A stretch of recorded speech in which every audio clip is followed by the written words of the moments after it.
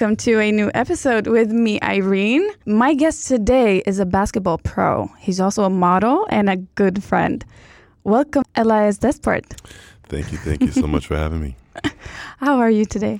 I'm great. How are you doing? I'm good. You're back from Greece. Yeah, back from a nice little getaway trip to Greece. Well needed, and now back in cold, rainy Sweden. Oh, welcome back. I don't know what to say. It's Thank like you. October here, like you said. Yeah, seriously, I was shocked when I got off the plane. It's cold and rain, and I came in shorts and T-shirts too, so I was really not ready for all of that. Well, I mean, you have to take it now. It's Sweden. Yeah. Hopefully it will turn around. Yeah, hopefully. So, first of all, thank you for joining. Thank you for having me. I'm very, very happy to have you on this new project that I'm doing. Today we're going to talk about mental health. Mm-hmm. But before we do that, I want to do some quick this or that questions to get to know you a bit more. Okay. For people who don't know you. All right. Right? Shoot. Okay. So dogs or cat? Dogs. Okay. Sure. For sure. Netflix or YouTube? Ooh. Oh. That was a hard one. Netflix. Okay. Phone call or text? Text. What? We have to talk about it. Text me. If you want to call me, text me before you call me. Let me know. I need a heads up. That's just how I am. I need a, don't just call me out of the blue. I don't get that. I call people like all the time. No. Unless you're my family, like brother, mother, and close family. Shoot me a text. Don't call Shoot me a text. Okay. Cardio or weights? Weights. Facebook or Twitter? Twitter. While walking, music or podcasts? Podcast, actually. Really? Yeah. Nice. It's something that's going on me. Nice. Okay. Jogging or hiking? Hiking. Okay. Bath or shower? Bath. Even though I don't have a tub that fits me. So. Same. Sneakers or sandals? Sneakers. Why do you feel like a sandal type of guy? I don't know. Sorry. I don't know. You have like a dad vibe to you. I don't know. That's just something you have to answer yourself because I don't know what gave you that input. Hamburgers or taco? Tacos. Wait, soft shell or hard shell? Hard. Well, then burgers. I like soft shell. Like tortillas. I like those better.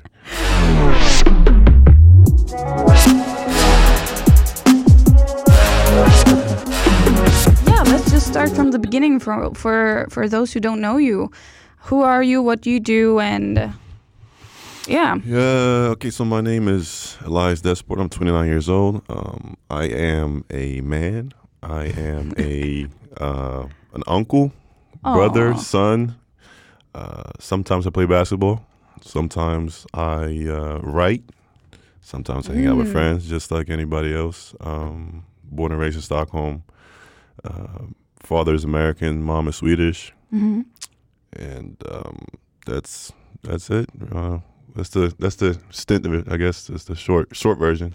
I like how you said that you are uncle, son, and I think that's very important. That's something I've tried to do more now. Often, like just to whenever I introduce myself, I try not to automatically go to the.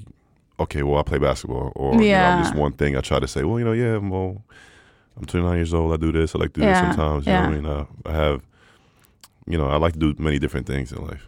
Things that I enjoy. So that's just something I kind of picked up on. Yeah, because it's important. It's a role. It's For something sure. you. For sure, and I guess it would be the same thing as if you ask somebody that works as or has any regular 9-to-5 job. If you would ask that person, who are you, and you automatically say, well, I work as a receptionist. It's, it's kind of like you wouldn't do that. Identify with the profession you're doing. Yeah, you wouldn't do that. So I feel like as athletes, we do that too often. Like we identify as our job, and I think we got to try to break that cycle a little bit. Would you say you've learned that over the years to not identify with the things you do? For sure. Yeah, for sure. It took me a while to get to this point. I mean, I still struggle with it. It's not like I've figured it all out. But no, for sure. I definitely try to do it now more than I did before. Yeah, because that's very interesting, because I've tried to do it lately as well, because when you're not identifying with the things you do, it's easier to stay good if it doesn't go your way, right, or like failure or stuff like that, which is very important to deal with. So when you don't identify with it, it's easier. Right. You kind of create that distance. Exactly. Yeah, sure. initially when I planned the episodes for this podcast, this subject was the most important one for me, because I really feel like it's a topic that is not discussed about enough. Right. And also when I started planning this, I had never gone through it for real. But then last year, I got diagnosed with depression and anxiety issues. Wow. And it was, and I still had this episode in mind. Right. And it was very interesting to also, like, questions that I had never thought about came up during this period. So I'm very excited to sit here with you today and talk about it. And that's something you also went through mental health issues, and now you're very, can I say, eager to talk about it, to have a conversation about it? Sure. Is that the right word? Sure. No, I always enjoy having these type of conversations, especially with people who get it and who might have gone through the same things. In my world, as a man and as an athlete, it's not common to have these conversations, right? So with me, what I've tried to do is to try to kind of break that stigma of not having these conversations, because it doesn't happen. It really doesn't. No, it doesn't. So I think we're starting to see that more and more, especially in the athletic world. But, there's still work to be done. I had this experience about 2 years ago now, 3 years almost, and hit rock bottom, and I kind of had to work my way back to where I am today. And it was a tough road, but it was also very helpful. I think it was important for me to get to this point. You said something interesting, getting back. But something I expect, maybe you had a different experience, but when I went through my stuff, I always fought to get back. I was like, I want to get back to the happy me. I want to get back to the ambitious state, the loving person I was, and all of that. So I thought it was a period, a phase. But I think I then realized that I just have to find a new me. It sounds super cliche. No, you're right. You're right. I mean, it makes sense. A new you and a better you, because exactly. Really what happens is that when everything comes crashing down, it's like your whole facade, like everything you have, your pillars of your identity, essentially, right? Who you are as a person, that all breaks down. So now what you have to do is you have to build that back up and a better version of you. That's essentially what happens, because now you learn all these things about yourself. Okay, so this is how I work. This is what I like. This is what I don't like. This is why I react to certain things the way I do. This is why I have this type of feeling when X, Y, and Z happens. So when you're building yourself back up, now you're at a point like where you're like, oh, well, I'm a better me now. Not that you lost your old self, but you're a better version of yourself. Exactly. Because I was constantly trying to find myself like exactly where I was before. But then when I realized that maybe I just need to, as you said, build myself up to a better version and accept that I'm not going to be the exact same person as I was before this. Right. I think it helped me tremendously. Right. But that's okay. Like to say that I'm not going to be my old self, but that's okay. Exactly. That's really okay. I mean, it's something, it's like almost you coming out of your shell a bit. You know what I mean? You've been playing a role, like you've been a certain person and you're just not that person anymore. Yeah. For better or for worse. I mean, some might say, I miss the old me, but it's like, why? You know what I mean? We're constantly evolving. So yeah. But I also had people around me saying like, oh, what's going on? Yeah, not what's going on, like we see you struggling. It was more like, why aren't you like you were before? Like almost accusing me of not being my old self. But that's funny to me though, because like so why would you?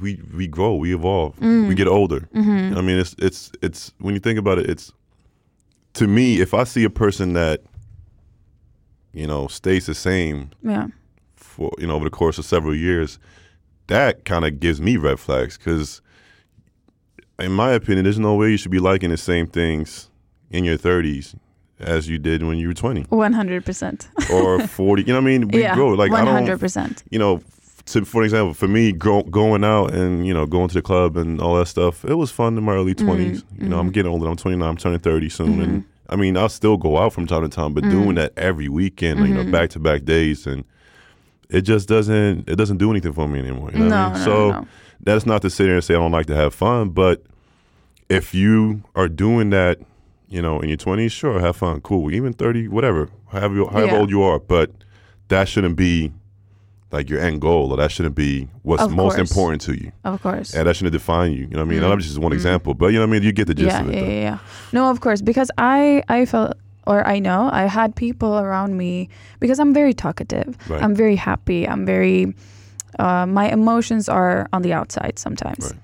Where your heart is, you sleep type. Yeah, exactly. Right. So when I didn't talk as much, when I didn't take the room in a party, or I weren't my old self, people started to almost like, why are you doing this? Right. Why aren't you yourself? Not in a caring way, because maybe it was, but back then it didn't feel like it. It felt like a attack. Yeah.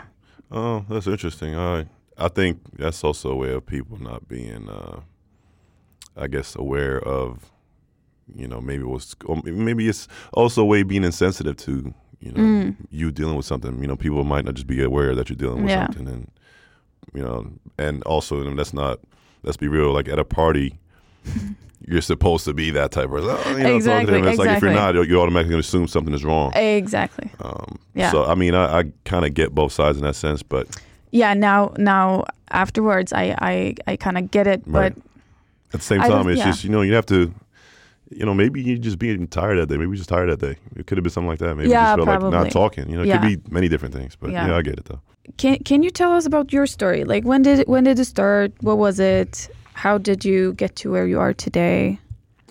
So for me, it happened in the summer of 2019. So with me, well, honestly, it's probably been going on for most of my life. It's just that I finally hit a brick wall, I guess, in 2019.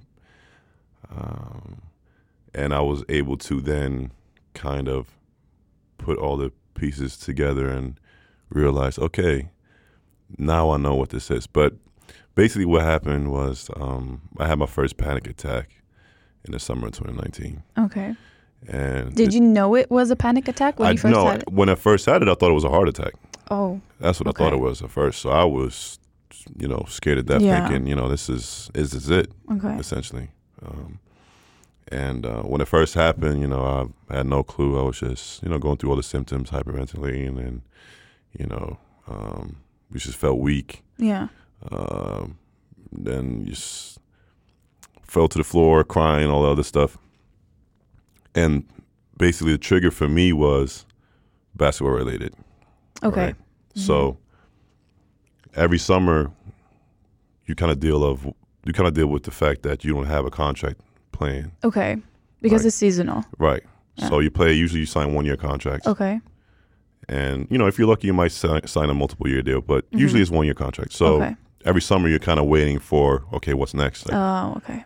You know, am I playing next year? Of course. Where, when, so forth, so forth. And that summer, I had a bad year before that, and playing in Germany. It was very tough. Was dealing with, you know, a lot of politics and not playing, and, you know, which happens in my business, unfortunately. And, you know, every business, but, you know, basketball. And all of this, were you alone in Germany? I mean, I was like alone. What you mean? Like living alone? You didn't have I had my, I was living with one of the Americans, so we had a good relationship. Okay. But it was just dealing with a lot of other stuff, you know what I mean? So coming from that, not being in a happy situation, in a good situation, and then trying to go into next year, it was tough because I felt like I was offered a deal that I wasn't happy with, and I felt like I was forced to sign it because I had nothing else on the table. Okay. Right. So I was desperate in a sense. And that after my time in Germany, I spent the whole spring just working out. Like, you know what I mean? I'm thinking, okay, well, I got to get better. I'm not good enough. I got to get better. So I'm working out and juggling a job on the side. So I'm managing both. Okay. So I'm working at a school, working from, 8 to 3 part-time, and then working out basically from 3 to 6, 7. And then and that's, Monday through Friday. So getting up at 6, leaving the apartment at 7, and I'll get back at like 8:30. That was, Monday through Friday. So anyways, fast forward to this summer 19, my agent calls me and says, I have a job for you.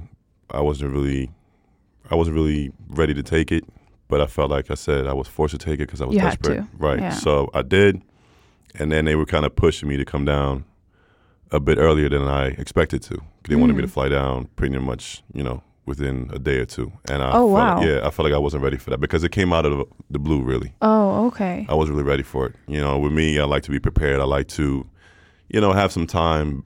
To mentally prepare right, as well. mentally prepare and to say bye to whoever I need to, family, friends, pack, all of the other stuff. Yeah.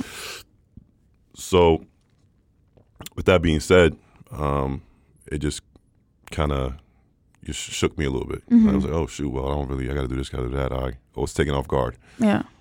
So, I had my panic attack. That same day? That same day. Okay. Yeah. I'm on the phone with my agent. I'm like, I'm having a panic attack. No, actually, I hung up with him, and then I had my panic attack. So I texted him, like, yeah, I think I'm having a panic attack. And I called 911. And, I told him I thought I was having a heart attack, but I think the person on the other end, because I think they connected me to a nurse or something. Okay. And the person on the other end was like, talking to me, and I guess she understood that it wasn't a heart attack, it was a panic attack. Okay. So she was just trying to calm me down at that point. And it's just, during that time, it was just weird because it was a lot of things. Like, you don't have any rational thoughts. No. It's just, you think the most weirdest stuff, right? Yeah. Like, it's crazy things pop into your mind, right? And I was having those, irrational thoughts, like, suicidal thoughts, just wanting stuff to end. Basically, that's what I really felt like. I need this to end. Whatever this is, I need it to end now, right? Yeah. And you're kind of desperate, and you want to take every measure to get to that point.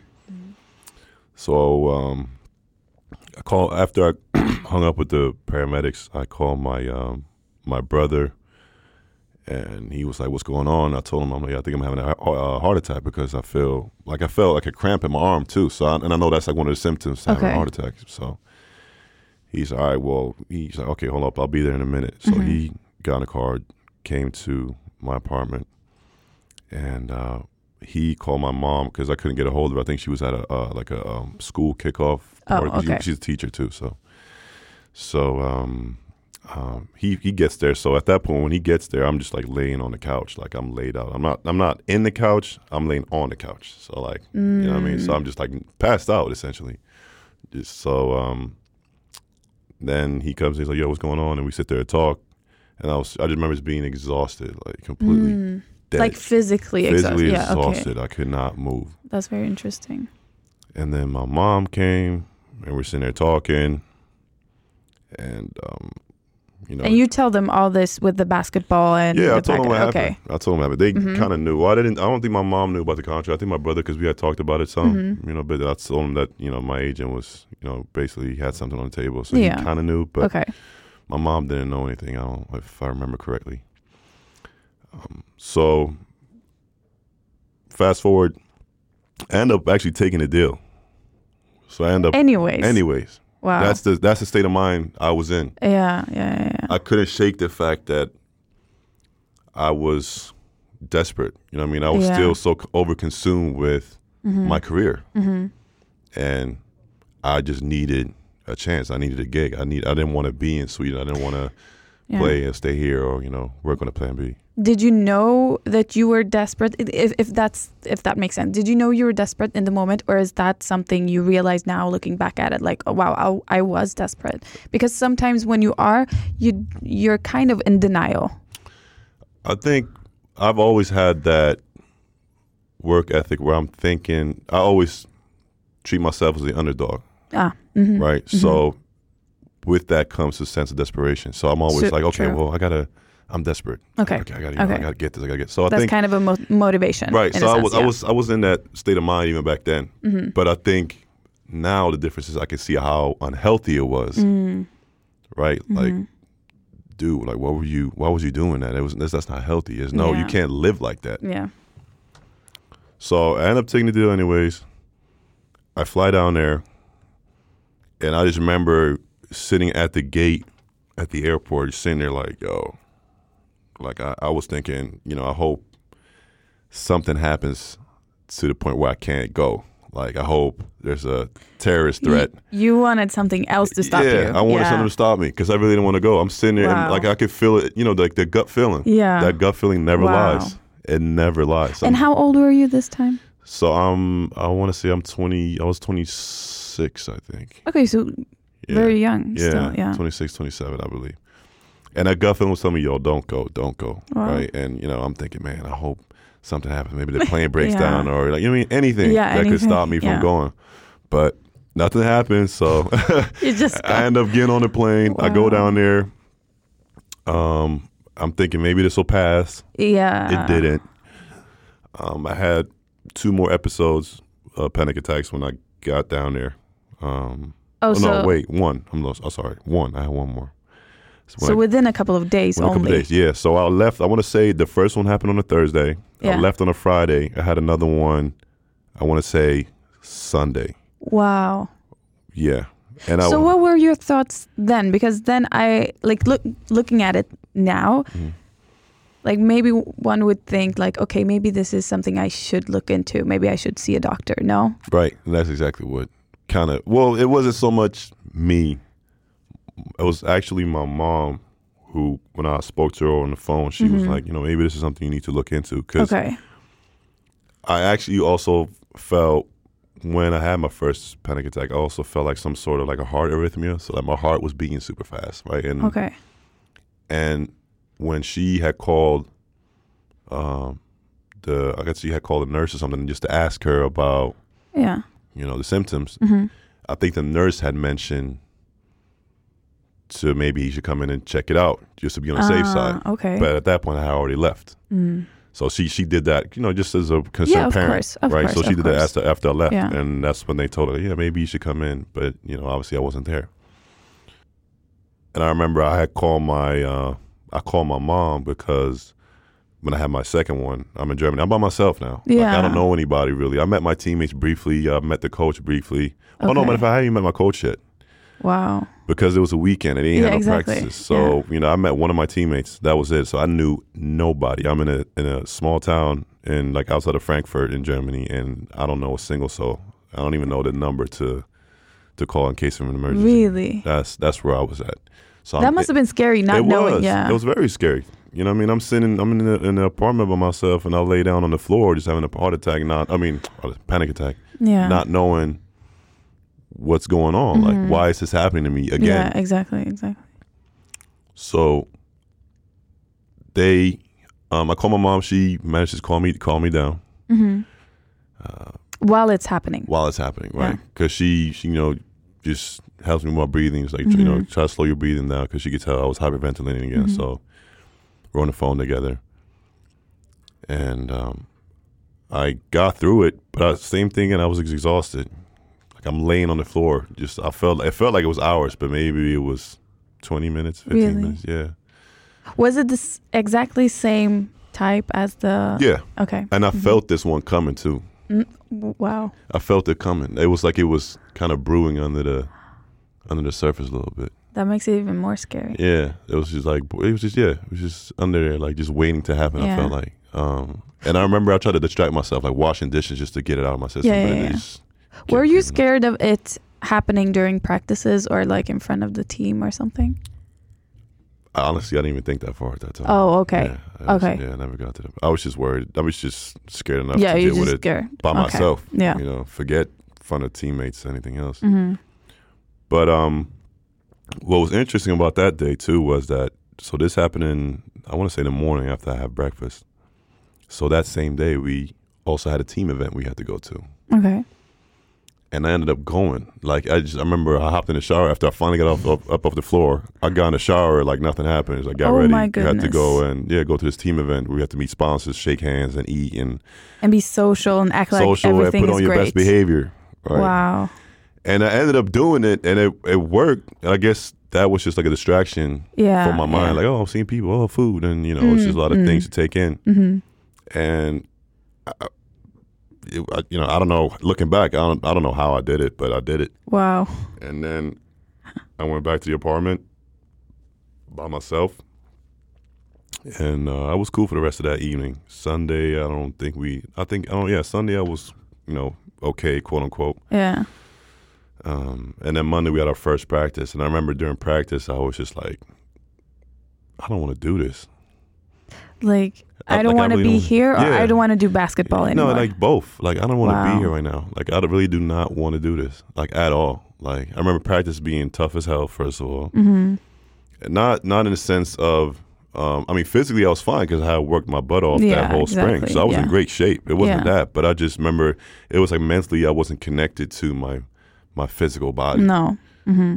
So I just remember being like, yo, I don't want to do this. Like, this sucks.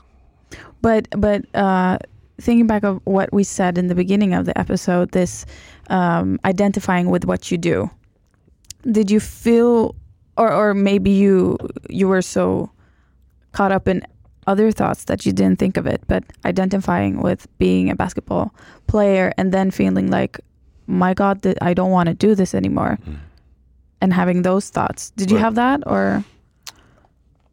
Well, yeah, it's kind of in the back of your mind thinking that, if I don't do this, then what? Mm. You know what I mean? So if I don't play now, if I don't stick this out, then I'm going back, but going back to what? Yeah. Right. Mm-hmm. And if I, and then like you said, it's part of my identity. Yeah. It's part of what I do. Mm-hmm. So, and who I am. Wow. So if I felt like if I don't stick this out, I don't have anything to go back to. So I felt I had to stick this out. But at the same time, I felt like, I don't want to do this. And I don't see how I'm going to be able to do this for a whole season. My season is 8-9 months. Yeah. You know what I mean? It's a lot of games and practice. You know what I mean? And I'm there. This is like day 4. I ain't gone a week. Wow. And I'm struggling.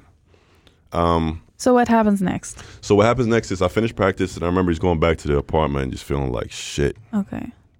Like, just feeling terrible. Mm. And I called my mom. I throughout this week, I was basically on the phone with either my mom or my brother like several times a day. They knew about everything. They knew what was going on. And I just needed, like, they wanted to call me and check in on me just every day, like just, every other hour or something, like, or every third hour, just to see how I was doing. So every time I hung up, it was like, okay, I'll call you in about 3 or 4 hours to see how you're doing. Yeah.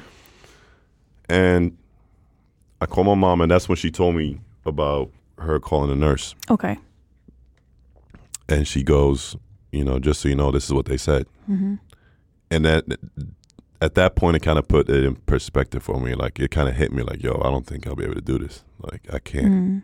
There's no way. I got to go back and really see what this is. Okay. So I ended up going back to Stockholm. I think I flew out Wednesday. So I barely managed to stay for a week. So I flew out to Frankfurt Thursday from Stockholm, and I was back, I want to say Wednesday night or Thursday morning. Did you say to your coach, like, okay? Yeah, so I was very honest with him. I told him, I'm dealing with some stuff. Yeah. I didn't really go into detail. No. Too much, but I just told him, like, look, I'm having some mental health issues. I'm dealing with some other personal stuff, family related. So you knew it was mental health? I think I knew at that point, yeah. Like, I knew it was something that it wasn't just like a one-time thing. Okay. I felt like, so you figured out. Yeah, like, okay, I figured something was going on. Okay. And it wasn't connected. I felt like it could have been something with my heart too. I felt like at that point, because since I was experiencing heart arrhythmia. Yeah. Because you said you felt like it was a heart attack. Right. Yeah. But then I also kind of like did my own research and figured out that, okay, this sounds familiar. Okay. Yeah. and then talking to people, talking to my mom, my brother. Did you know about that before, like panic attacks? Did you know what it was? I've heard about it. I've seen a friend of mine had it in college. Okay. But that's also the irony of the whole thing. I didn't really believe in that stuff until it happened to me. Like, I'm like, yo, what is she? Because really? when it happened to my friend in college, I saw it happen to her. I was in a room. So it was my roommate's girlfriend at the time. Mm. And I remember him telling me, like, yeah, she's dealing with she has panic attacks sometimes. I'm like, what the hell? What is that? Okay. I mean, is that like something you're just running wild and screaming? Or is it, you know what I mean? I was so naive to the whole idea of a panic attack. Okay. So when it happened, she was laying in bed and all of a sudden she started just crying and like breathing super heavy, like hyperventilating. I'm like, yo, is she okay? And he like went to hug her to calm her down. Mm-hmm. And she just kept going and going. It was just happened out of the blue. Like I'm sitting there watching Netflix and she's, you know what I mean? Like she's in the next bed just crying. I'm like, what the hell? And then here I am going through the exact same thing. Yeah. So that was initially the first time you got introduced to. Exactly. It just wasn't me. So now it happened to me. It was like, okay, wow. And I just like, and I thought of that too at the time, like, yo, this happened to her. This is exactly what happened to her. Wow. The irony of it, I'm like, yo, this is kind of crazy. So yeah. Yeah. Wow. But what did you think was the problem when it happened to her? Like, do you think she was being dramatic or like? Yeah, I thought, yo, she's being dramatic. Like, okay. Like, excuse me, what the hell excuse are you doing? Me, miss. Like, yeah, seriously, yo, what type of shit are you on? You know what I mean? That's what I'm thinking. College, like, but then again, in college, you also deal with a lot of BS. Yeah. But I had no idea what the hell she was going through. So, have you ever talked to her since? I have not actually, but I think. Oh wait, have I? I'm not sure actually. I can't remember because this is 8 years ago now. Yeah. But why I'm asking is like sometimes when stuff happened to you and you're like, oh, I know a person. Maybe you wanna talk to that person and see like you're further ahead in the process. Like, what have you done? What works? Just to get some information. Yeah. No. That's actually a good thought. I just never reached out to. We kind of lost touch. Okay, so, I get it. Yeah, just moved different, directions. So I never did. But I mean, it's a good idea. Really, I just never thought of it. So you go back to Sweden. I go back to Sweden, right? So now I'm back, and I'm really like at my lowest, lowest of my low. Are you still in your apartment, or did you move in with your brother or mom? No, so I was staying with my mom at that point. At that time, yeah. I had no place to stay. That was basically home. At that time. Okay. So that happens. I'm back home. I'm at the lowest of my low, and then I'm still having these weird thoughts. You know what I mean? So I was. Are you talking about the thoughts with your mom and your brother?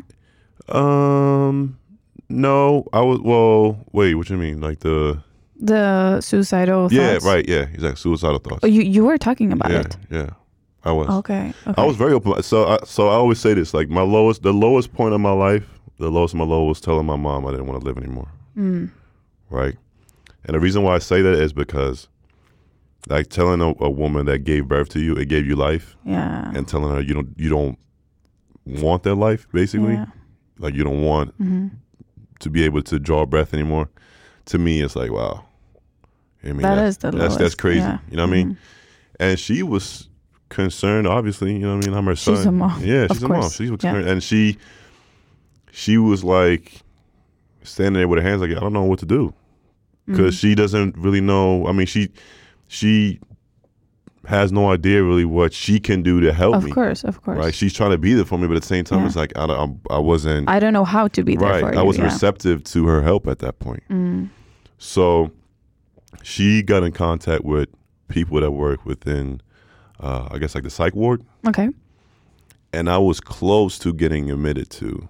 Like I was at that point. Wow. Like I wanted to be in a room with cushions, and like that's where I felt I was at. Not that I was acting out or being. No, you were just afraid of what you might do. Yeah. I was just in a very dark place, and I wasn't sure if I was going to act out on any of my thoughts that I was having, like, or actually go through what I was thinking.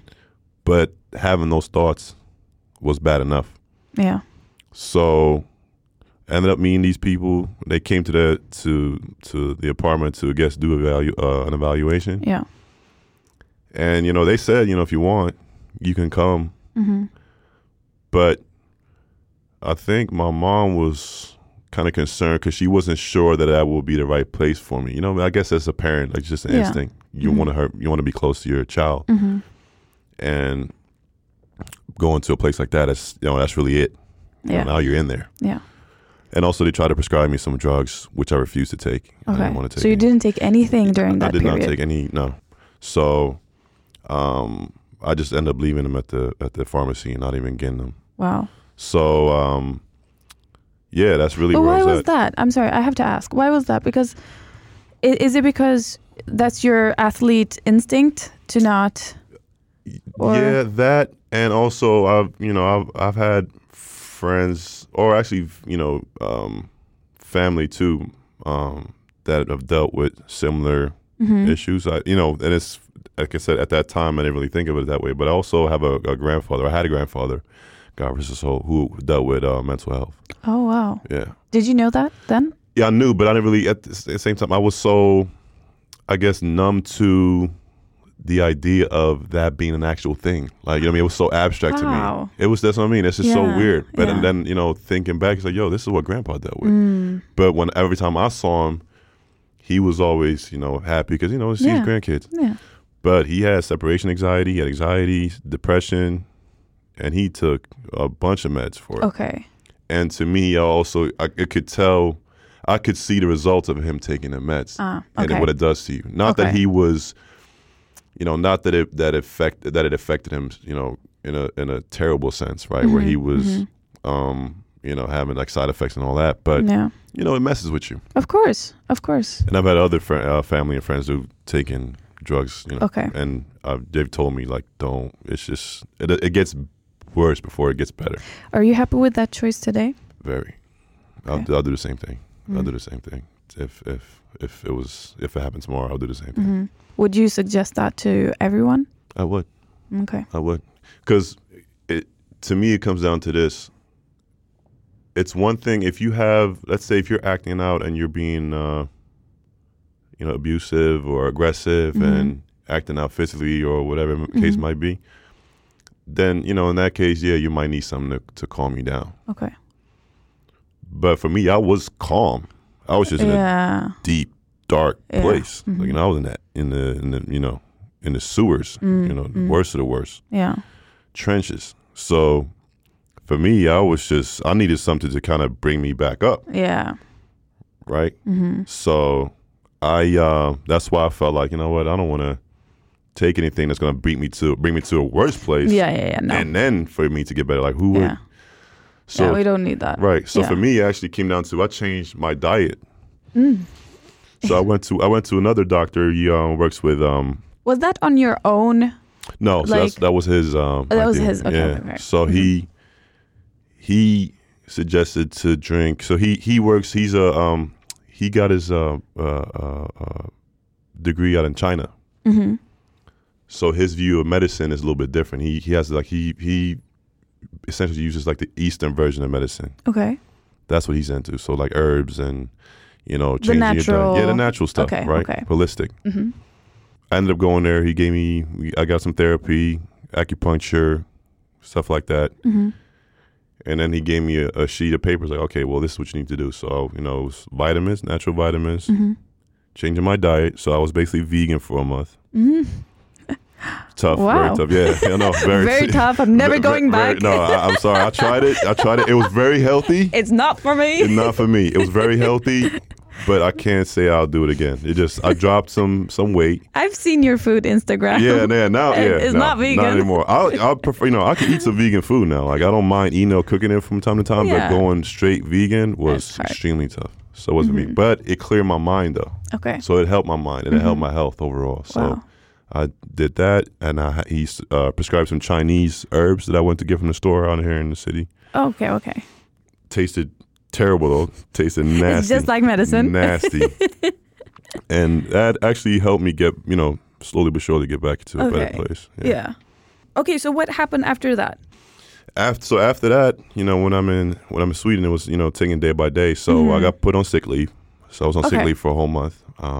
And throughout that time, I was just trying to find a therapist, because he's a doctor, he's not a therapist. Even though I know him personally, so he could help me, and we have talks and conversations. But it's not the same when it's somebody right?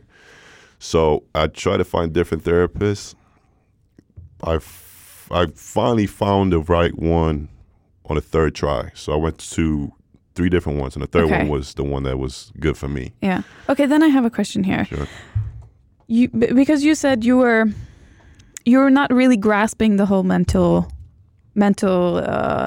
issue thing as in the beginning, right? Right. And then actually going and looking for a therapist. That's a huge step. Yeah, I know. It was for me, and I've had, as a child, I think I went to see a therapist because I had to deal with my parents getting divorced. Okay. But this is 20 years ago probably now. And I remember sometimes it was, I wouldn't say I was completely against the idea of going to talk to somebody, because I've done it before. But as a child, I remember also how what it brought out of me. Like what good? Yeah, no, good and bad. Sometimes it was good because I felt like, okay, I could talk to somebody, right? But I also remember like the emotions I felt sometimes, right? And and as a human being, you don't want to go back to that. You don't want to go back to that, right? And we try to kind of desensitize ourselves and get away from our emotions as much as we can sometimes, because we don't want to deal with certain stuff that we have inside of us. Of course. But my mom was really trying to push me, like, yo, you need to go talk to somebody. Okay. You know what I mean? And then finally I was like, okay. So she actually had a contact who she put me up with. And I went to see her, and it worked. It clicked. You know what I mean? Really? She told me that, she's a little bit different, but she, it's going to work, I think. So different is good. Different is good, and it worked. So I still see her today. So this is like 2.5, 3 years later. I still see her from time to time. Not as often, but I do. That's also very interesting, because some people think that once you're good, or once you're on your feet again, like, bye, Felicia. No, that's not how it works. No, that's not how it works. And I think it's very interesting that you see. If I ask you this, do you feel like you don't have mental issues anymore? Or no, can you say that too? No, I can't. No, I would say I'm better. Right. I don't think you ever get away from your thoughts. Never. You know what I mean? That's something you got to learn. See, when you go to a therapist, depending on what you deal with, it's not about you getting healed. No. It's about you learning how to deal with what you have inside. Oh, that's so interesting, because that's what I actually took away from my whole experience. Right. I just need to find a way to deal with it. Right. It's not going away. Right. Because it's not, I mean, it's different if you're dealing with, if you're dealing with grief, right, losing somebody. Grief doesn't go away. No. Life goes on. You just got to learn how to deal with that. Trauma, same thing. Whatever the case may be, it's not you getting healed. That's not what therapists do. They give you tools to help yourself or learn how to deal with it. That's all it is. So I finally got tools now to deal with, or I can identify what I'm dealing with. I can identify my thoughts and say, okay, that's what that is. So if we go like just a quick to the whole purpose of this podcast was to actually give young adults, like highschoolers, knowledge like this to be able to spin on. Do you think you would have gained something from this knowledge back in high school? Yeah, for sure. I think, man, I look at kids today, man. I know kids today are dealing with way more stuff than I was when I was a kid. And it's not, maybe not so much in their personal life, because I think, it's all relative. But, with the social media stuff and the pressures of society of, or the expectations of having to look a certain way or whatever. Yeah. It's terrible for these kids. And I don't think school as it is today is giving teenagers or kids the tools. You were talking about like in that age that you were very naive when it came to mental issues. Do you think it would stick with them if you talked about it? Like, if you would say, like, mental issue is something you will have to work with and deal with. It's not going away. It's not a phase. Do you think in that age that you would understand that? I think so, because I've seen when I talk to kids nowadays, I could tell they're dealing with their own stuff. Because you're also working in a school. Right, yeah, I did that. So I know, I can see, I can identify, you know, I can see some of the signs, so some of the patterns. You do? Yeah, I can see it sometimes. I can tell. It comes from conversation, because like, damn, that was me when I was their age. Like, you know what I mean? Because that's also when I realized that, oh, you know, this is something that's been inside of me longer than I've known. Because those butterflies, that feeling of that sensation of anxiety, I could feel that when way before that happened. You know, I was a little kid, teenager before that. Now looking back, do you think you've always had, like, when did it start for real, do you think? I want to say it probably started when I was less than 10 years old, to be honest. Wow. I've had this inside of me. It's not nothing new. No, exactly. It's just you got it on paper when you were older. Yeah, exactly. So those butterflies, that sense of anxiety, the rock that you can feel in, like that knot in your stomach, that's been inside of me for a long time. Can you tell us some of the symptoms of the anxiety, like, or the panic attacks? Both. So for me, anxiety just feels like that knot in your stomach. Okay. Sweating excessively, mind racing. But I mean, to everybody's different. So that's just it for me. That's just what I feel. Okay. Panic attacks, to me, sweating, hyperventilation, hard to breathe. You feel a sense of weakness physically. Okay. Do you think there's a general list of, like, oh, if you have these, maybe you're dealing with some type of mental issue? Or do you think that's very hard to, because it could be, but it's all, like I said, it's all relative. So you know, what I feel, you might not feel. You might feel something complete. You might feel a slight pain in your shoulder. I mean, I don't know. I mean, I feel like it's different to everybody. So I think it's kind of hard too. But I feel like there's always like a common, like maybe 4 or 5 that you see. They're a common ground. Yeah. You're seeing everybody. Because you're saying that you can see it in students when you talk to them. So, like, for example, I had one student once where he had a lot of, I think it was performance anxiety, I think. So whenever he was taking a test, I could just see him, like, almost start crying. And he was, like, stressing out. Like, wow. And I would sit there and look at him, like, out the corner of my eye, because I didn't want to make it too obvious. Of course. Right? Because, you know, how kids are, they could go either one way or the other. They could, try to tease you for it, or be like, what's wrong? And I took him out of the classroom, and I spoke to him, and he was just like, he couldn't stop crying. And he was like breathing at me. He's like, oh, I got to do well on this test, because if I don't do well, then, my parents, this, that, and the third, yada, yada, yada. And I was just trying to calm him down. He was like, no, I can't. You know what I mean? I was like, this kid this anxiety is through the roof. Like, he is on a different level. And he was in grade 4. And the crazy part is, I think most teachers or adults would say, oh, that's normal. That's a part of, like, school. That's not. I think I had a conversation with my coworkers. I'm like, yo, he's in the 4th grade. Yeah. Like, there's no way he should be dealing with that in the 4th grade. No, not at all. He's not even in junior high yet. You know what I mean? He's like, him in school right now should be about playtime, meeting friends, artwork, just having a good time. You know what I mean? I know school sucks. Don't get me wrong. School can be tough. It is. It is. Yeah. But in 4th grade, are you kidding me? Oh my God! I just don't want to think about, like, when, like, adult issues with that type of that's what I'm saying. So if that's inside of him, now, and you don't nip that in the bud and try to figure out a way how to deal with it, or give him the tools for him to deal with it. When do you think is a good age to start teaching kids about mental health, like tools and knowledge and stuff like that? As early as possible. I really? think, because I think there's different ways to do it, because you don't have to sit down with them and, like, let's say, for example, in 4th grade and be like, okay, well, this is mental health. No. So if you have these and these thoughts, but you can, for example, let's say in 4th grade or 3rd grade or whatever, have a certain amount of time every class or every day or whatever where you meditate. Teach kids how to meditate. Okay, we're going to have a quiet hour, and then just heavy breathing or, deep breaths. And, let's try maybe first time for a minute. See how that works. Because I know kids are with their attention span. And, it's going to be tough in the beginning. But I think eventually, they'll get a hold of it. And that's just a tool. Yeah, exactly. And that's going to help them in school for the rest of the day or whatever they got to do. You know what I mean? Just so if you give them the tools, that's just a start. And then you teach them, okay, this is what meditation is. This is what it does for you. And this is how it can help you in school. Just the same way we teach kids about sleep or eating. And it should be a part of that. You know what I mean? Why it's important for them to get through their day. So yeah, as early as possible.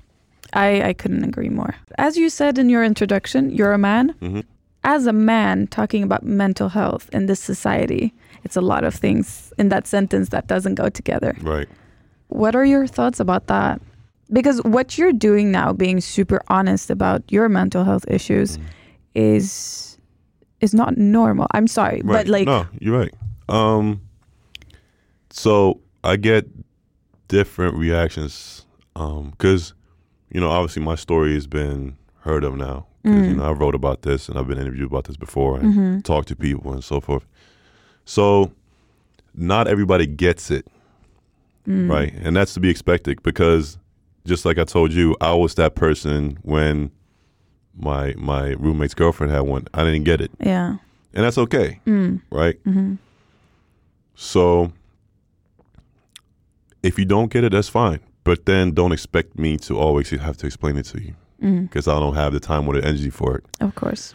But if I do feel like, explaining it to you, then just try to respect it, right? Because they still might not understand. Like, they might look at me like, oh, well, I don't get it, but okay, and it's fine.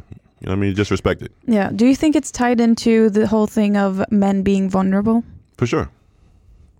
And what we expect of quote unquote men today? Of course. That's definitely a part of it. Men we all have different roles in society. Yeah. Right. Men and women. So men, we have the role of, being the provider, taking care of our family, bringing, being a breadwinner. Yeah. Being strong. Yeah. Physically, you had to look a certain way and not cry. Big boys don't cry. Yeah. I heard that growing up. Yeah.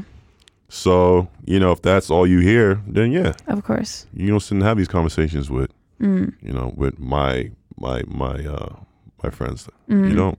That's why I think it's extra important, especially for someone like you, being also on top of being a man, you're an athlete. So, and then being open and very vulnerable about what you're going through and your views and your values. Right. I think that does a lot. And also because you're young, you're 29, so it's not like a 70-year-old dude who is like, of course, no. Right? Yeah, it makes a difference. Right. And especially with young kids today, I think hearing someone who's close to their age saying like, it's okay, this exists, we can talk about it, because I didn't have anyone like that. Right. Yeah, neither did I. I didn't really know where to turn. Bless you. Excuse me. No. Shoot. These damn allergies. No, so I didn't really have anywhere to turn when I was a kid. So I think, I'm just trying to, I guess, break that stigma. Yeah. Right. And, I can't expect people to change if I don't change myself. What are you allergic to? Golly. Bless you. So the thing is, I around this time every year, from what I know, I don't have any allergies. Okay. But for whatever reason, around this time every year, and I think I might be grass, I always have this wild cold, quote unquote. But I've tried. I think I figured out it has to be allergies. Okay. So I think it's grass. When they're cutting grass, you mean? It's just grass. Period. Go grass, pollen, whatever it is. Great. Yeah. So because I know I remember one year I was sitting in my grandmother's backyard. Yeah. And grass, obviously, and grass. I was just kept sneezing over and over, like 7 times in a row, sneezing. So, yeah. Yeah, it must be. Yeah, I think that's what. What made you start talking about it? What made you want to talk about it? Because it's pretty recently, and you're still in the process. It's not like, oh, I'm completely. Yeah, for me, what's crazy? So when I first wrote about what happened to me on my blog, a couple of days after it happened, when I was still in Germany. I didn't expect the response to be what it was. I got phone calls, text messages, DMs. People you knew? Yeah, people knew, people I didn't know, people were sharing my stories. Yeah. And I didn't expect for that to happen. I was just sharing my story. I just shared what happened to me, right? And then when I felt like, okay, people are, actually, gravitating towards this and like could relate to what I'm going through and felt seen, I was like, wow, like there's actually more people out there dealing with the same thing, because I felt super alone when I was going through with it. As I'm sure you probably were too. Yes. You felt like you're the only person over there. Ain't nobody else going through this but me. Exactly. But there's so many other people out there, especially. It's so common. It's very common. So especially for an athlete with all the things we have to deal with. Yeah. I knew there were other people out there like me. So. But that's when you figured out. Yeah, that's when I figured out. Like through the response. Yeah, through the response. Yo, shit, this is crazy. Like all these people are now hitting me up. Like, and, telling me, I went through the same thing. Thank you for sharing. I appreciate it so much. Wow. And, or my dad went through it, my mom, or whoever, it was just exactly. great responses. So then I felt like, okay, maybe this is what I need to be doing, outside of playing. Yeah. Maybe I need to keep talking about this. So, that's kind of where it started. Can I ask you if you're religious? Yes. You are? Yeah. Do you think that helped you? The first thing I did when I got back to Stockholm, I grabbed my Bible, started reading. So for sure. My grandfather was actually a priest here in Sweden. Okay. So I'm used to, church culture, going to church on, Easter and Sundays and Christmas, or whatever the case may be. So I grabbed my Bible when I got back and, started reading from, start to finish. I haven't finished it yet. I think I'm in the middle. Still in the Old Testament. But it's, for my spiritual health. You know what I mean? And I started changing some things, with how I live my life as far as, saying grace now. I started saying grace now before every meal. Yeah. Praying more, not just for myself, but for other people. And going to church too. Was that a part of your everyday life before? It wasn't. No, before this happened, I hadn't been in church in, I can't even remember how long. I just stopped going to church. And then I started again after this happened. And, picked up the Bible and all that other good stuff, like I said. And I felt like that helped me too. Kind of keeps me balanced. Yeah. It's very interesting because in Sweden, Stockholm, where we are right now, it's not very... No, I know. Sweden is very secular when it comes to religion. Very, very. But I felt like that helped me too, because I'm also religious. Okay.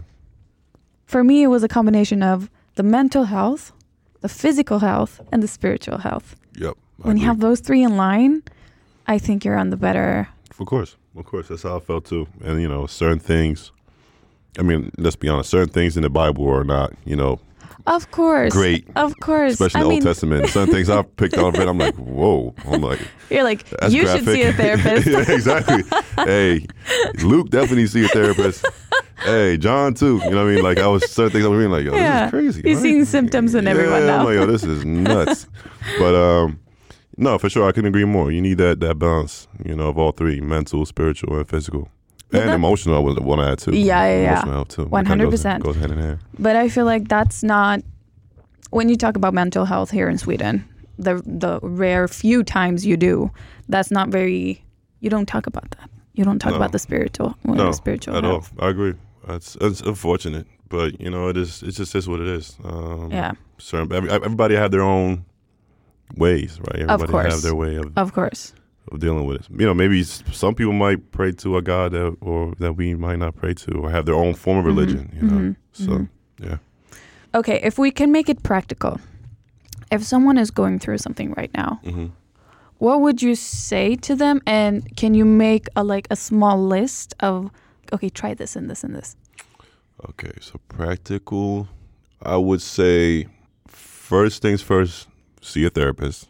Very important, even though it's tough. But find the right one. Find the right one, first of all, yeah. And even if that means going through to 5 different therapists before you find that one person, do it.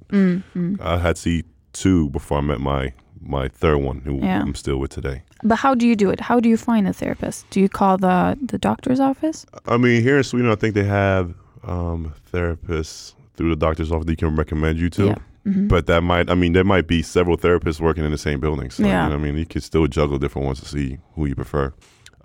You could also go and try to find somebody through, the private sector. Because my mom, the one I got through my mom, she's in the private sector. She doesn't work through the health and health field, so in the public sector. So there's those two ways, I would say. So I guess in that sense, it would have to be like word of mouth or try to, see if there's anybody that knows somebody that knows somebody and kind of. So that, meditate, I would say meditate. And how can you meditate? Meditating, to start off, there's all these different apps now and, channels, YouTube, social media, and where they actually guide you through the meditation. Okay. It all comes down to your breath, really. Sitting down somewhere quiet or laying down. I prefer to lay down, actually.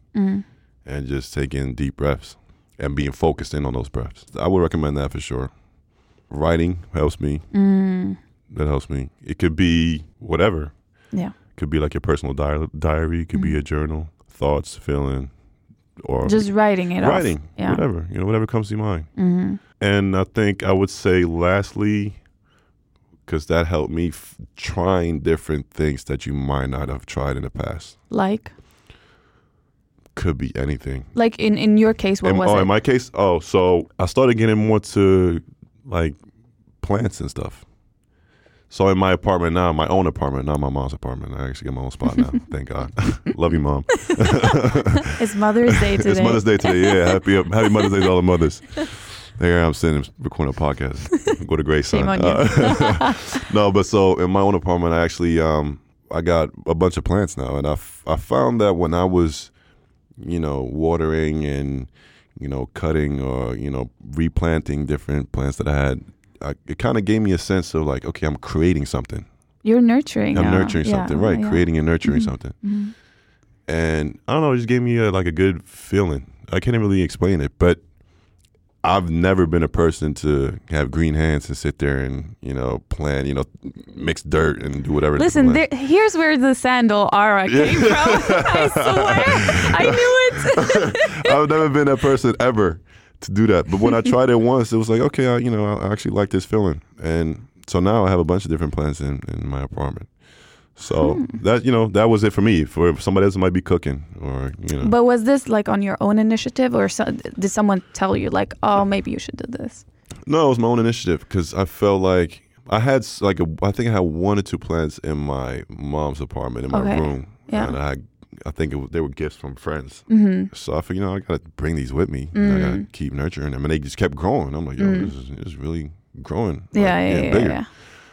So then I felt like, okay, well, I have one. I got to complement this one with more plants. Yeah. So I went to one of the stores and I got different ones, cactus and I think a palm tree, like a small palm tree. But a cactus is like pretty self-efficient. Yeah, cactus self-efficient. I mean, they do grow though. But yeah, you're right. I'm not gonna do much with cactus. No, you're right. You're absolutely right. But I did get a small. Actually, my grandmother got me a small lemon tree as well. Oh. Yeah, a small lemon tree. I got a smaller palm tree and a bunch of other ones I can't really know the name of, but cool. Yeah, so that was it for me, and yeah. So to each his own. So you just got to find what you like. Of course. No, for me, because when I was at my lowest, I was very open about like. First of all, I wasn't aware of that I was dealing with mental health at all, and I actually called the doctor. And I was like, I want to see a doctor now. I think it's because it's physical. It shows physically.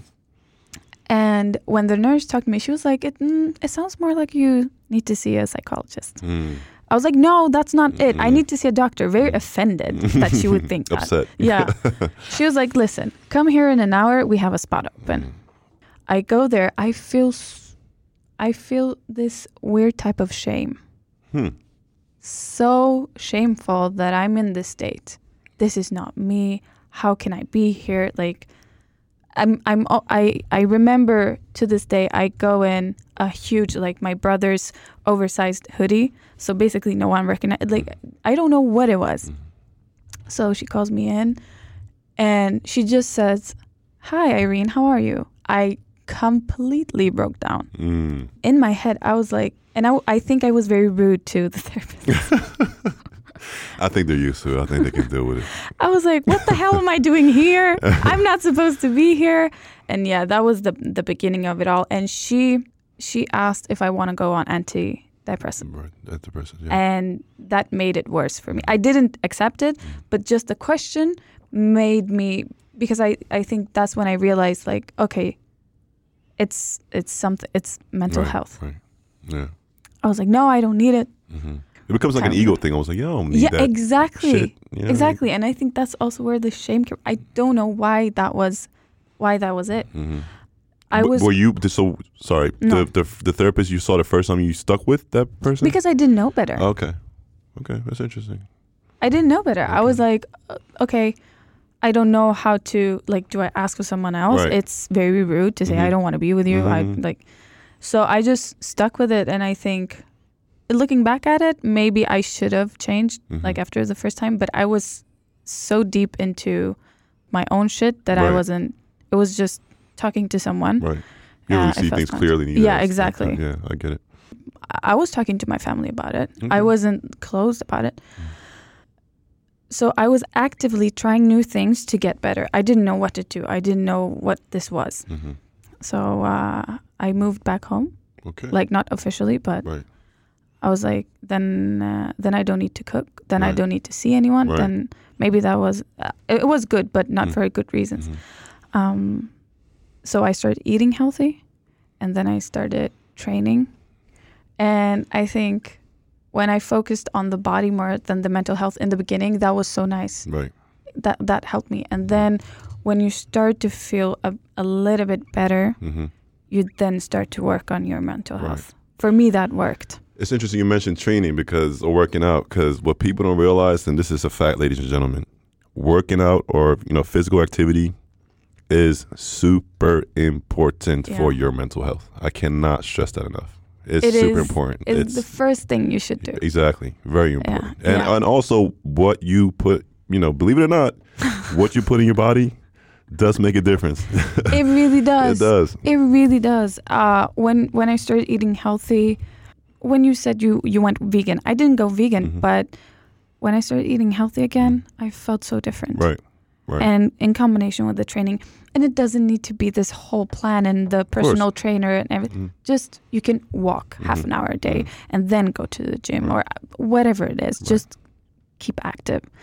This podcast is such a passion project. So not being able to do that really messed with me. Of course. I get it. It was like, oh my God, who am I? Something that you always wanted to do, and it was actually, everything was planned in September. Okay. I had everything booked, everything done. Wow. Like, I was going to start. Because there's a lot of work behind this. People don't really realize. Oh my God. Yeah. This is the easy part. Right, this is the easy part. Pressing play and talk. Yeah, exactly. It's easy. But doing everything around it, it's a lot of work. And then realizing, like, okay, wait, I need to just wait a week or two because I'm not feeling very good now. And then that turning into months, and then not knowing when I will start again. It took so much. Yeah. It was the kind of same for me with the basketball. It took me a lot to get back to playing again. I was just working out. I didn't play for a whole year. I worked out. I practiced with teams, but I didn't play for a whole year. I didn't play a single game for a whole year. After Did you know you would eventually come back? No. I was close to calling it quits and saying, okay, I'm not playing anymore. Yeah. I told first thing I told my mom when I got back, I told her put the basketball, because I had a basketball in my room. I told her put it somewhere where I don't know, like, where you put it. Like just hide it. I don't want to see it. And so she did. And I didn't touch a ball for, like, I want to say a month and a half, almost 2 months. And the first time I did, I felt like it was the first time me ever playing basketball. Like I felt like I was so trash. Damn, I lost a step. I really can't. But then like, slowly but surely I got back into it. But did it feel like a win anyways? Because you were aware of how you were doing? It felt, honestly, at first it was just a challenge to play or practice, but then it felt good after a while. I felt like I was kind of finding the fun, just having fun again. When you were a kid, just playing, just have for fun with your friends or whatever. Exactly. And that's what I was getting into. So in that case, it was a win. But to get to that point it was a long road. And people were asking me, like, yo, why are you not playing? Or, hey, come play with us. Hey, teams in here in Sweden trying to pick me up. And I just knew, and that's also how I knew I've grown, because I told them no I told him no. I said no. It's not. I'm not there mentally. I can't do this right now. You said that? I'm not there mentally. I told him I'm not there mentally. I can't do it because just going into that environment of competing, and dealing with coaching and preparation and all that stuff, and on top of that, I was working, and I just knew I wasn't ready for that. So I said no. I'm not prepared. I'm not ready yet. So I took a whole year vacation essentially. Yeah. Where I wasn't playing. We was practicing, working out, focusing on my own stuff. So I had my schedule was flexible where I could go work out here, and then if I wanted to skip practice, go see my therapist, I did, or go to the lift weights or see friends. I was just doing me for a whole year. That's when we met, right? At work. That's what I want to say when we met at work. Yeah, for sure. Yeah. It was was it the fall or the spring? I can't remember. Yeah, it was that year. Yeah, because that was my first year at the school. Oh, okay, okay. Exactly. And then I was dealing with a bunch of stuff at that school, but that's a whole other story. That's another story. I think we all have our issues. Check back for episode 2. Yeah. Now we're not working there. We're like outing everyone. Yeah, no, exactly. But you're going back now? No, I'm not. No. I'm not going back. Yeah, I'm not going back. Hey, those days are over. Sorry, Rick. Yeah. No, but it's interesting how to bounce back, or how to bounce back to a better version. Yeah. And the crazy thing is too, when I first went to Germany, people thought that I thought that I would be able to just take, I'll deal with this and I'll be back here in a month. Yeah. I'll go back to Germany in a month. I just go see a therapist and a month I'll be good. And then, a year later, I'm like, damn, what the hell was I thinking? But I felt like in my process, getting to the point where I could say no because of my mental health, I was like, I need to take care of myself today. That's empowering. People don't get that. People don't get that, but it was very empowering to be able to protect your mental health. Exactly. Protect yourself. Yeah. Yeah, for sure. Because you become aware in such a different way when you're going through it yourself, or when you have gone through it. For sure. I was the same way, and that's when I started putting myself first. Super important. No, remember when I first texted you about this podcast, I was like, I want to have you on the... You mean this year? Like in January. Yeah. I remember. I thought you forgot about me. No. I was like, that. She was bullshitting. I'm like, she's not trying to do this. I found someone better. Yeah, seriously, I'm like that. She just left me out to dry. I'm like, ain't that about a B word? No, not at all. Not at all. I was actually. That was the period when I was starting to have a couple of good days back. Okay. A couple of good days. And those good days, I was like, okay, I need to take this and work, because that makes me feel good. Planning the podcast. Right. And then after a while, I was a bit hesitant to because I knew I wanted to have you on. Right. Hey. Hey. So I was like, yeah, let's just text him. Yeah. Worst case is a no. I'm fine with it. Mm-hmm. And then you were like, oh, this is gold. Yeah, I would love to. Yeah. I think that's one of the turning points. Oh, wow. Yeah. Wow.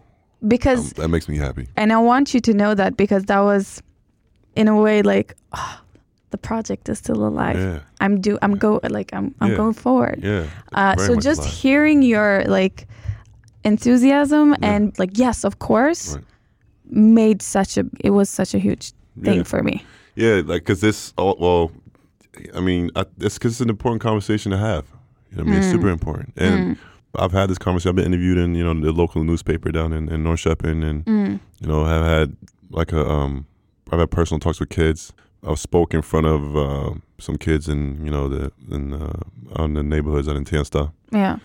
The response has always been positive.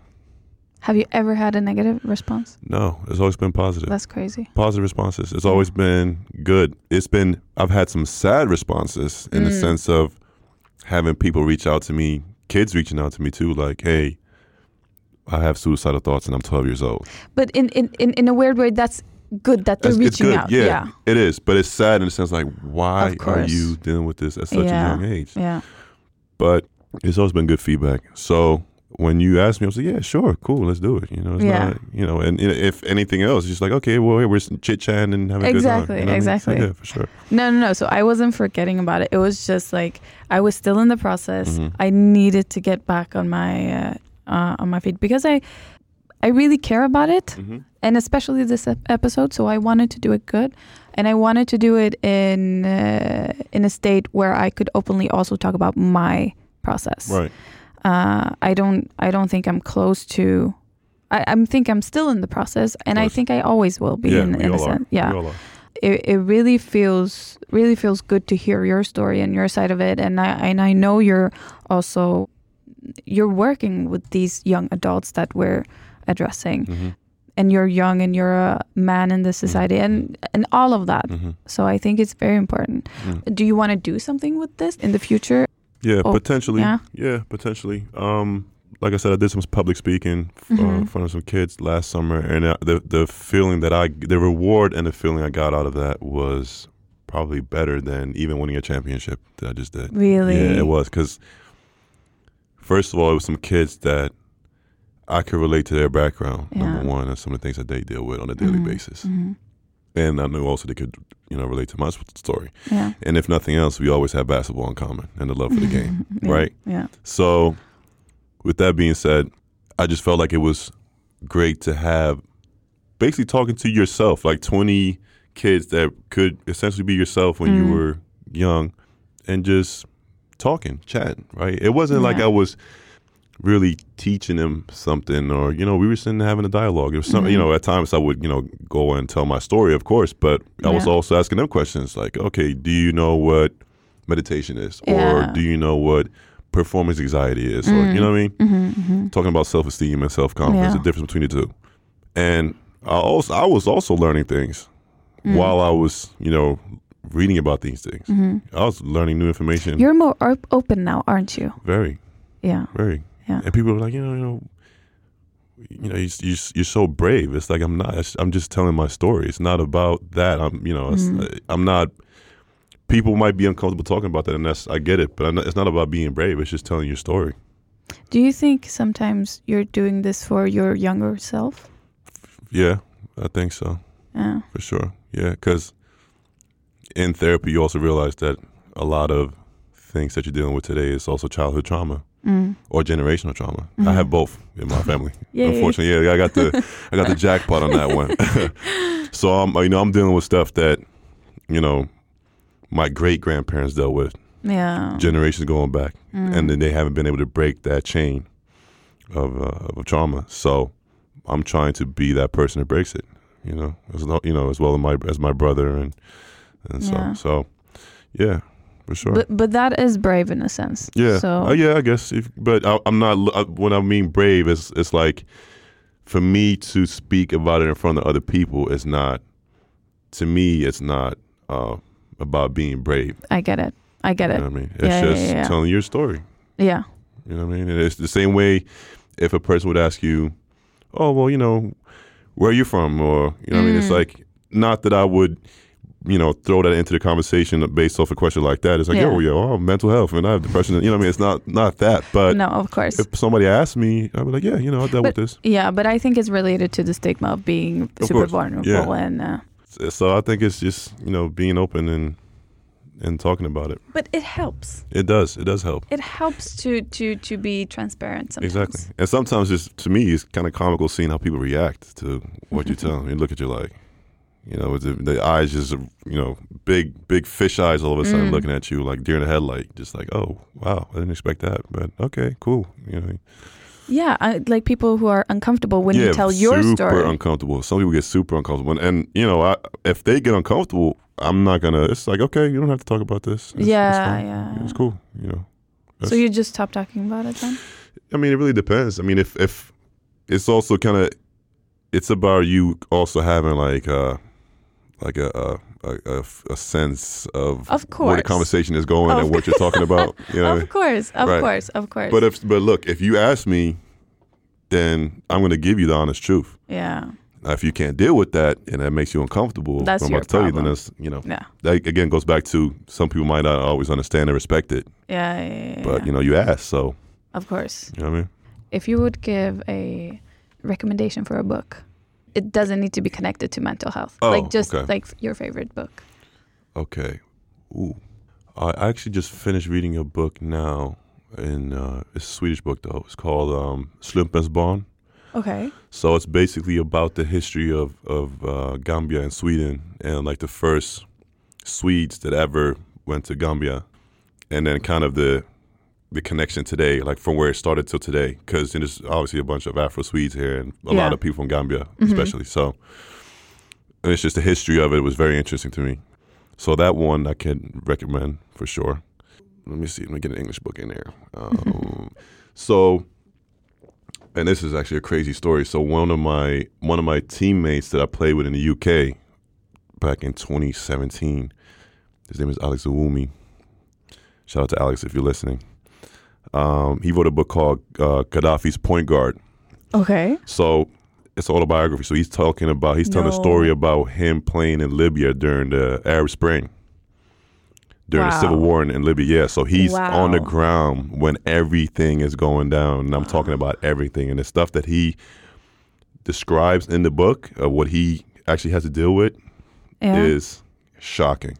And the crazy thing, so backstory, when I got to the team, I had no idea who he was. Okay. Right, he's a vet too, so I'm, we're chopping it up, talking like, Alex and Elias, whatever. And then one of my other teammates, he's like, "Yo, you know what that is?" Cause we're living together. I'm like, "No, what you mean?"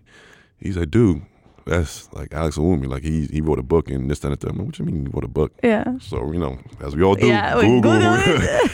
So I Googled this dude. And I see TED Talks, I see YouTube clips. I'm like, wait a minute. So I pressed the TED Talk. So one of the TED Talks on YouTube, he's actually talking about what happened and retelling the story. Yeah. And I want to say it's about 10 to 15 minutes long. I'm sitting there like this, like my jaw just dropped. I'm like, me and my team, we both like, what the So yeah, it was crazy. So then we go to practice the next day. You're like, listen, I Googled you yesterday. So in my head, I'm like, should I say something? Should I not? I'm like, I swear it was crazy. I'm like, I don't know if I should say something. Should I not? Should I just be quiet? And I just decided, what's good, Al? Like nothing, and it kept on. And to this day, I never asked him anything. I got his book. I did get his book, so I asked him. So I ordered it and asked him to sign it for me, which he did.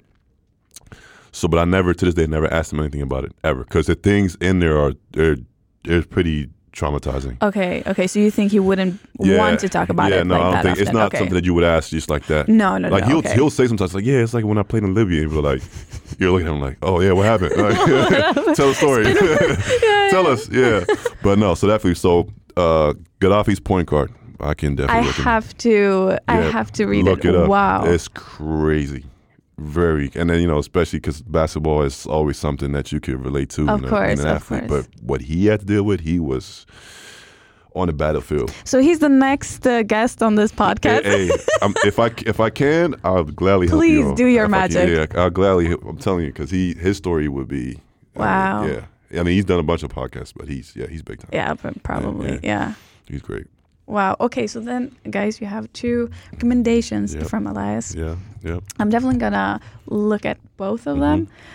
Oh, if I can ask, what is something you wish you learned in high school? Yeah, I wish I learned, or I wish I had like a mentor outside of family or a teacher or whoever that could teach me more about life skills.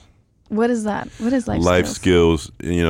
Obviously life skills is like survival skills, like cooking, cleaning, all that other stuff. But also life skills of dealing with challenges and setbacks, and because that kind of ties into the whole mental health. Knowing how to deal with adversity. Yeah. I think in school we're so focused on like all the literature, which is understandable, but I think we also need to find a balance of having teachers that could also be there outside of their office hours and teach you about just life stuff. Like, this is what I dealt with. And it's like talking to kids more about certain things. Yeah. You know what I mean? So I think that would be something that I had learned, just like dealing with challenges better and so forth. I just have to say that you being here means the world to me, really. And Thank I you. really do appreciate it. Thank you. And I never forgot about you. I promise. I appreciate you having me. This has been fun. And I'm happy that I was able to help you in your recovery. by doing this. This is awesome. Really, thank you. I'm very excited to see what lies ahead of you. Me too. For basketball, for modeling, everything, life, for life. Yeah. Yeah. Sure. Yeah. And you always have my support. Thank you. I appreciate that. So we wrap this up. Thank you. Thank you. Maybe we'll get you back on the podcast in the future. Just, you know where to find me. All right. Bye, everyone. Bye.